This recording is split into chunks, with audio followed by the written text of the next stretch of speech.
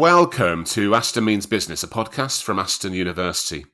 My name's Steve Dyson, and I'm a journalist who's interviewing a number of top business academics, as well as students and delegates who've developed their careers and businesses here at Aston. This podcast has been going since October 2019, and there are now more than 50 previous episodes that you can find and listen to by simply Googling Aston Means Business. In today's episode, I'm going to interview Frances Glover. She's the co-owner of A Natural Undertaking, an independent firm of undertakers in Kings Heath, Birmingham. A Natural Undertaking is a member of the Association of Green Undertakers, and it offers ethical and ecological choices of funerals as the norm for its clients. As part of the company's development, Frances has just participated in the Green Advantage sustainability course run by Aston University.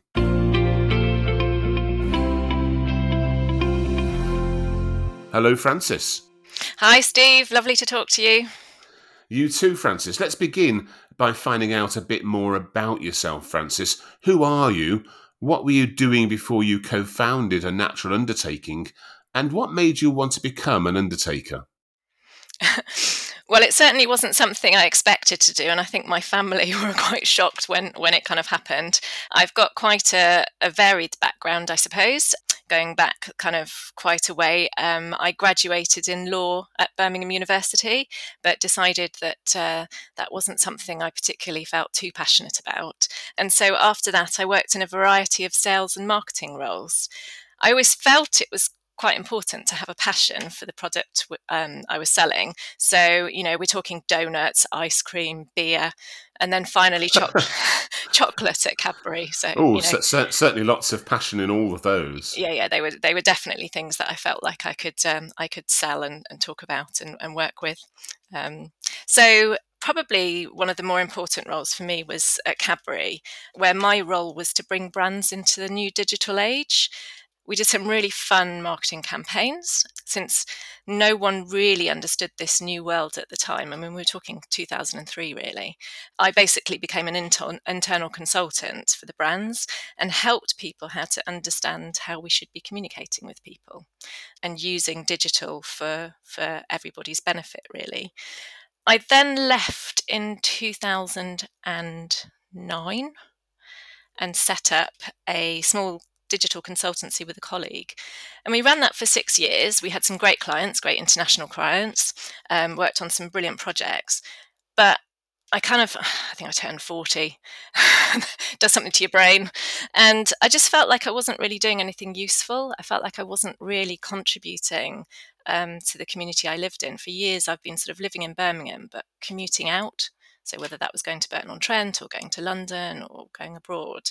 And I kind of just felt like I needed a bit more out of my life. So I guess that's where the thoughts around funeral directing sort of came in. Although it wasn't until I started talking to my friend Carrie, who had said for years that she wanted to set up her own business, and it had become quite a passion for her. She'd had some experiences that really stuck with her. And at that point, she said she needed to set up her funeral business. So I said, right, I'm going to help you. I'm going to help you set up. We're going to do the milestones, get your marketing plan in place, and you'll be off. And we had one meeting and we properly discussed what it was that she felt was kind of going on in the funeral industry. And I went away just thinking, oh my gosh, there's really something interesting and exciting there. I know that sounds a bit weird, but in terms of something that's not only wasn't being done nearby, but meant we could also actually help and really truly be a part of the community that we live in and contribute to that community. So that was it. So after that first meeting, I just went back and said, yep, would you like me to help you? Would you like to do this together? And kind of that was it, really. And we both had similar views about business and kept asking each other, why can't a business be run for the good of everyone and everything? Obviously, we needed to run a business that gave us a living and fed our families, but creating something that was good and honest and fair and that considered our environment and the people in it as well just felt really important to us. And so making green options accessible and not just a choice was quite crucial to us from the outset. 9 years later, I sort of look at what we've created and how we've helped people, and I just feel really proud. I think it's great. It sounds like you've got a lot of feeling for it, which is great. But tell us more about what a natural undertaking actually offers that is different from what we might call the traditional undertakers. I know it's sustainable, I know it's got green credentials, but what does that mean in practice? It's really interesting, isn't it? People look at us and they don't quite know how to describe us. I think some people call us alternative, but in a way, I feel that really belittles what we do. We offer the same services as other funeral directors. We can collect people when they die out of hours. We have a proper mortuary, and we've created lovely welcoming premises for people to come to, and we arrange cremations and burials just like any other traditional funeral director. But I suppose what we do is actively make sure that people know they have lots of options, that they know a funeral can be whatever they need it to be. And that could be simple. It could be, I don't know, let's use the word Victorian maybe rather than traditional, because that's basically what it is. It could be bespoke and totally relevant to the person who's died, or it could be more considerate of our environment and include greener options. Or the greener options could be included in any one of those other aspects that I've just listed. But I suppose our starting point is that we don't assume we know what people want. We start with a blank sheet of paper, and we can be really flexible. So we're not tied to particular suppliers. We don't have a warehouse full of coffins that need to be sold. We don't have a huge fleet of vehicles that we need to have out on the road all the times. We work from the basis that we're human beings carrying out a very human service in our community. So we don't wear uniforms either that create any distance between us. We want people to feel that whatever choices they make, they've been able to think them through and feel proud about them. We want them to feel that they're making choices that are natural to them. And it might include ways that family can participate during the run up to and including the funeral, or it might be to do with creating something that's more environmentally friendly. So, for example, we don't embalm people unless it's absolutely necessary. We offer a range of coffins that are more environmentally friendly, and we make sure that people know that natural burial is available, or that there's even more sympathetic crematoria. We have Redditch Crematorium up the road from us, which uses the heat from the cremations to heat the local swimming pool next door. Oh, wow. So there's kind of a variety of ways, but it's about making sure that people know and understand and hear about all these different things. And we actually have electric hearses, which we charge out at a lower cost than a traditional hearse.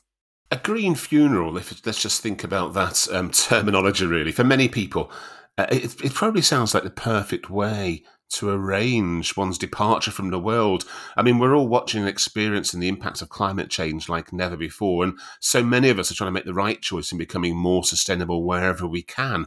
Certainly speaking for myself, Francis, I can't think of a better way to have as natural a funeral as possible to help the global battle against global warming. But it's not the right choice for everyone, is it? I mean, some people want an ornate coffin. Some relatives want or maybe even need a black hearse and the full procession of vehicles following and a burial and all that goes with it. Is that the case? Yeah, that's absolutely right. And for many people, when someone dies, carrying out that person's wishes, staying true to what they might have expected is really crucial in getting that last formal goodbye right. And for the people who are left to be able to sort of grieve healthily, if you like, beyond that. And that may mean having some of those things you've just mentioned. For us, helping people to do what's right for them is our priority. So we offer all of those options, but make it as easy as possible for other people to choose greener choices if they wish to. Sometimes people don't want to stray too far from what feels familiar, especially at a time that is really unfamiliar. When somebody dies, you're in a completely different kind of zone. So it may just be that the only thing that is different is that they have a wicker coffin and they still have the black hearse and the black limousines. I'm I'm not so sure that many people are actively making greener choices, partly because it's really hard to say what actually makes up a greener funeral. I think at the moment people have a general sense of it would be good if we can do less harm, but there are so many moving parts in a funeral, it's really hard to say exactly what combinations would be best. So most people want something that's more reflective of their lives, I think, something that's maybe softer, a little bit less formal. And the more natural choices often fit very well with this. And I think people kind of feel better as a result of that, if that makes sense. Where people come to us with a strong view around wanting a greener funeral, then typically that would look like maybe a wicker or a cardboard coffin at a natural burial ground, using one of our electric hearses. They would ensure that the person who has died is dressed in all natural cotton fabric. They would have very few cut flowers, certainly wouldn't have an oasis and a plastic display around the flowers, and likely be kind of wild flowers that they've kind of used within those displays. But what's really interesting is that I have noticed, particularly this year, I think, people are becoming more aware of different things. So I don't know if you've heard of aquamation, No. but aquamation, or alkaline hydrolysis, as it's known, is kind of cremation by water rather than by fire. And yeah, and Carrie and I actually visited the factory. Gosh, it must have been about 5 years ago up in Leeds. And interesting, they've been exporting these machines around the world, but we've been yet to sort of have a water company approve it in this country. I know Rowley Regis locally tried to apply for it a few years ago. There is one now, I believe, up in the north that is kind of opening, and I think people are starting to kind of appreciate that this is going to happen, and that is worthwhile. So the way it works is that it uses water and some alkali, so like potassium hydroxide. It's heated to around 150 degrees centigrade. And that combination of heat, pressure, and chemicals break down the body tissue and dissolves into the water. And you're left with DNA-free, clean water, Oh, liquid. wow. You're also left with an ash. So people are worried, well, actually with cremation, you get some ashes, don't you, that the family can receive and maybe sprinkle or inter somewhere. Well, you still get a kind of ash, but in theory, it's probably better for the ground than the ash that comes out of a fire cremation as well. But Fascinating. the key thing is that it uses less than 1/5 of the energy from gas or electricity than a traditional crematorium. Oh, really? Yeah, with less harmful gases going into the atmosphere. So that's kind of one thing, and we're actually getting more people asking about it at the moment and saying, "What is this? Is this happening?" But there's now also talk of something called organic reduction, or lovingly known as human composting. I don't know if you've come across this one. I think I have heard of it, yeah, and it does Yeah, sound odd, doesn't it? But yeah, yeah. why not? Yeah, and actually, personally, this would be my preference. I know some people react quite strongly to the idea of it, but the good thing is that it is starting conversations now about how we deal with our bodies when we die and what the impact is on our planet. And that can only be a good thing. All these conversations are going to start to change what people perceive a funeral should be made up of. So I think it's going to take a while, but I think we're going to continue to see changes in how funerals look for a long time yet, really. Yeah, it's really interesting. One of the things that you mentioned a couple of times was your electric hearse. Tell me more about that, and how common they are, how easy it is to get them, and what difference that makes. Yeah, sure. I mean, we were in 2017, we were one of the first independent funeral directors, one of the first funeral directors in the UK to buy one. And as a company, looking back now, we were actually only 3 years old at the time. So I suppose it could have been a bit of a risk, especially as we wanted it to be white. And it looks completely different. So the first that Nissan Leaf was, if you imagine a sort of a small little bubble of a car, and it's got a big window down one side. The two seats on the left-hand side of the car were taken out. The coffin goes into the back, and then you have a driver and then a person sitting behind the driver. So it looks quite space agey, actually. But being true to our principles and values has always been really important to us. So when we had the opportunity in 2017 to do that, we felt actually, that was really important to us. So we bought the Nissan Leaf, had it converted. And it's been really fascinating to see people's reactions, actually. And people have been pretty wowed by it. Some people say, oh no, just completely wrong. And that's absolutely fine. That's the whole point about having choices. Things are not always right for everybody. But it's lovely, even now families are still coming to us saying that their relative had expressly asked for that particular car to be included, Oh, in really? their Yeah. funeral. Yeah, yeah. And then last December, we took delivery of a second Nissan Leaf hearse.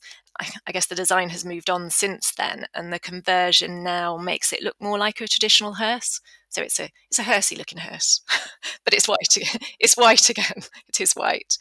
Still, a huge investment. The price had also gone up since 2017, but we felt it was again the right investment for us. It's electric still feels like the choice at the moment in terms of the right sort of vehicle to put on the road.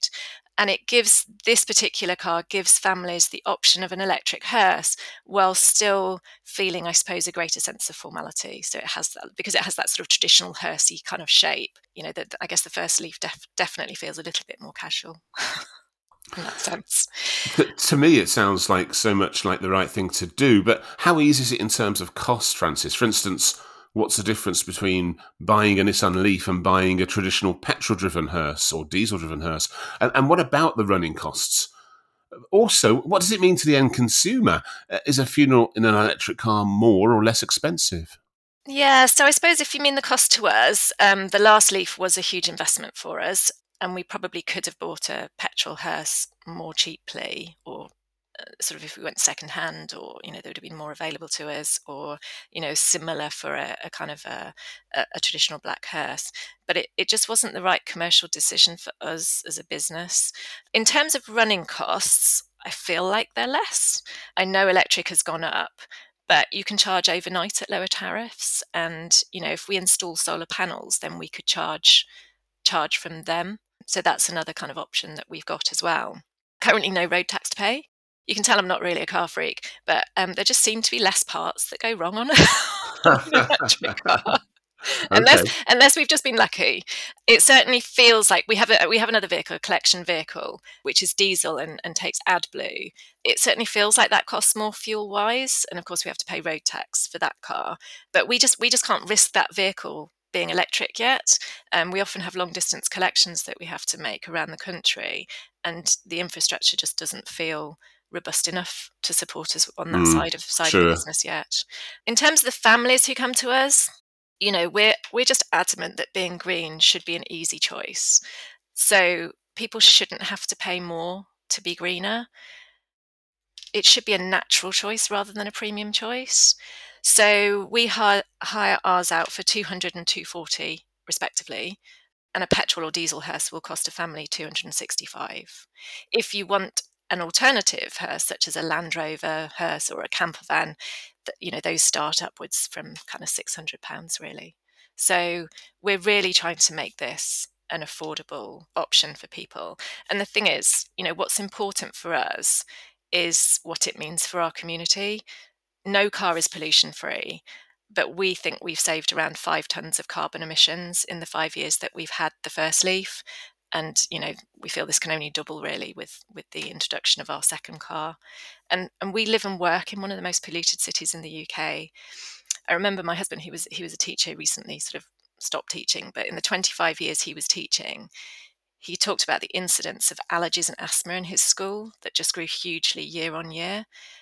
And just when we go back to our original aims when setting up our business, we wanted a business that not only delivered a service which does good, but is run in such a way that we don't adversely affect the community that we operate in. So these electric hearses for us, as well as offering lots of other things, feel like at this point one of the ways that we can help to deliver on our original aims of setting up our business. That's great, and I hear you talking about the sustainability side of things and how difficult it is to compare apples and pears. All the different data that's going on. With that in mind, how easy was it to set up a natural undertaking in terms of researching those more sustainable ways of doing things, finding the choices that worked, and making the whole operation as green as possible? What guided you? Well, I got to say, when we started 9 years ago, researching anything to do with funerals was pretty difficult. Even trying to find funeral directors' prices on their websites was nigh on impossible. And we were one of the first to put our prices clearly on our website when we built it.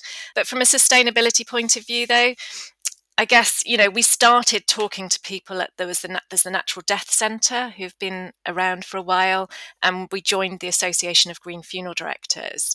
So that kind of gave us a starting point, and we started to find like-minded people around the country that we could talk to. And that pointed us in the right direction, I guess, of kind of suppliers who were out there. And at that point, there were a few key suppliers of wicker and cardboard coffins. And the choice still is kind of imported wicker and other natural materials or English willow. What's so frustrating is that English willow coffins are more expensive than the imported coffins, although obviously in the last couple of years with all the price changes and price increases, that gap is actually, getting slightly smaller.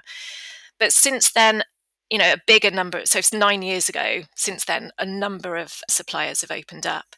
And within that, a variety even of cardboard coffin manufacturers. So now you can choose a coffin that looks like cardboard and is made of something called invaluable. And it's said to produce up to 87% less greenhouse gases than MDF when cremated and use up to 80% fewer trees. So there are more and more ways that we can start to sort of help people to choose more environmental options. I suppose the challenge with funerals, as I think I mentioned earlier, is that there are so many different factors which can affect can I say greenness? Have I just made up a word? The greenness, Yeah. the greenness of your funeral.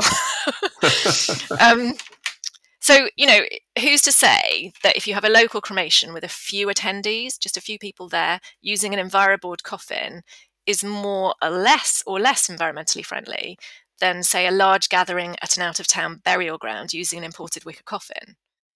We just don't really know at the moment. Some research is starting, but I think we're still in the realms of using our common sense mostly at the moment. And I think the biggest challenge really lies with what people perceive to be, I don't know, a dignified funeral. I sort of don't like using that word dignified, but a lot of people kind of return to that in terms of when they feel like they need to carry something out for somebody who's died. And, so how people perceive a dignified funeral and how willing they are to change those perceptions first. If you think about it, in normal day-to-day activities, emotions often overrule our heads. So we often make decisions that we know we shouldn't quite make. And when somebody has died, that emotional impulse is just so much stronger. You don't always make the kind of decisions you would normally make. So I think it is that sort of deep-seated sense of what a funeral looks like, which is probably one of the biggest challenges for us. And I guess, whilst we've been using our common sense as a business and introduced things like electric hearses and broader coffins and burial options, we've been aware that there may be more we can do as a business overall to try and reduce our footprint on the world, which is why attending the Green Advantage course at Aston University this year came at such a good time for us, really. Yeah, I was going to ask about that because part of your sustainable business development is obviously going to be affected by what you learnt on that Green Advantage course. What was involved in that at Aston University and how has it helped you at A Natural Undertaking? Oh, yeah, it was absolutely brilliant. I actually really enjoyed telling people that I was going back to university for a bit as well. That was quite nice. It's been a while. But it was a 12-week course, and for most people who are running a business, this might seem like a lot of time. But I think the course designers really understand what a tricky bunch business owners can be to pin down sometimes. And so the way they scheduled the sessions was brilliant. All I needed to do was commit to a couple of hours on a weekly and sometimes bi-weekly basis. If I wanted to do more work outside of this, then I could. And I was allocated a mentor that I could talk to during planned sessions for around 6 weeks of the program, which was just brilliant. And I would say to anyone, always take advantage of that kind of service that's offered to you. The benefits, I think, are huge attending a course like the Green Advantage course. We don't generally take time to force ourselves to look at a business when the demands of the business are generally so great that to make that time to force yourself to look at that topic for a serious length of time is just invaluable. And being on a course with a formal structure can really help you to do that, especially one that's not too demanding of your time. I think being able to talk to other business owners who are pondering the same question has just been invaluable. It was brilliant just chatting to other people who are thinking about the same things and just trying to work out the best options. It sort of raises questions as well that for you that you hadn't even considered maybe, which helps give you that kind of bigger picture. And really being given access to experts throughout the university and people who've already been on the course just gave us real insights into what we can do practically to implement things in our business. And that's the thing, isn't it? It's like you can talk about all of these things to the nth degree, but actually, if you don't really have any good ways to go take those away and do anything with, then it's kind of been pointless. And I certainly don't feel like that from this particular course. Occasionally we had online sessions, but I personally preferred the face-to-face ones. I guess other people have other views on that. I think that you can't really replace proper contact with with human beings. And a big takeout for me for the course was that, yes, it's a huge topic, but as individuals and businesses, if we can all do our little bit, then as a group, small businesses all doing this at the same time, then actually that little bit will add up to a hell of a lot for our planet. The course gave us a lot to think about, not only how we go about presenting our services, but also what we need to do behind the scenes. So we've come away from the process. We've started the Greener Globes process. That's like a process for funeral directors, which recognises their steps to becoming more sustainable as organisations. And we've also been working with a consultant who's been looking at what we need to do in relation to making our physical premises more sustainable. Okay. And also how we might benchmark and report our progress in reducing our carbon emissions over the years to come. So we're just waiting on the kind of final report, really. We'll be reviewing that. We know it's not going to be a quick fix. We know there's going to be, a lot. We know it's going to be costly, potentially, but understanding what we're looking at is the first step, and then building a plan for it feels like it will be a major step forward for us, and something that we just feel is absolutely right for us to do. And, the course at Aston has been instrumental in kind of putting us into that position, I suppose. 12 weeks on a course, it's quite a commitment for a small businesswoman. Was it worth it? For me personally, yes. I only ever want to do something that I feel passionate about, and looking at how I can help reduce emissions will certainly help me sleep at night. So one of the things that, kind of, I suppose, ticks some boxes for me personally. From a business point of view, as I've said, there's definitely a cost to it. But I think that Carrie and I have already shown that closely aligning our actions with our values has a huge benefit to our overall business. The two are intertwined. We can't build a sustainable business without first being sustainable. Finally, Frances, given that you've been running A Natural Undertaking for 9 years, I'm sure anyone listening would be fascinated in any advice that you might have for other small businesses who want to focus on and commit to sustainable development. Just as an outtake, what would be your top 3 tips? Well, I think firstly, I would say don't get too overwhelmed. It's all too easily to think, gosh, everything's a disaster, and we're beyond the tipping point and all of those kind of things. But actually, there are things we can do, and I would say tackle the things that you can do easily first.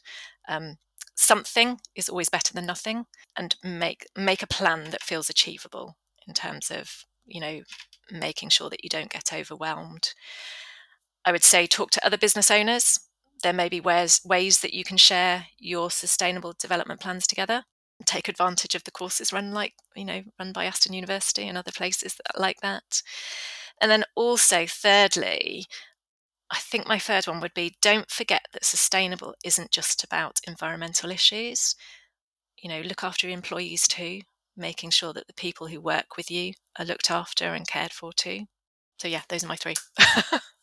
Frances Glover, co-owner and undertaker of A Natural Undertaking, many thanks for taking part in this episode of Aston Means Business.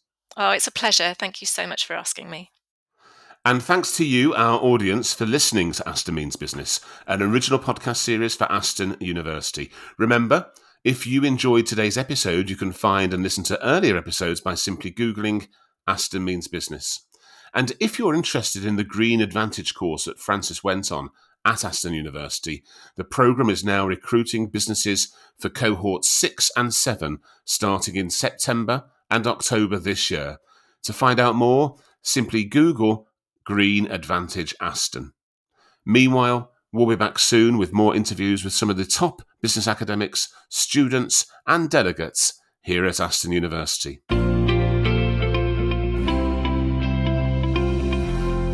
Aston means business. Thanks for listening.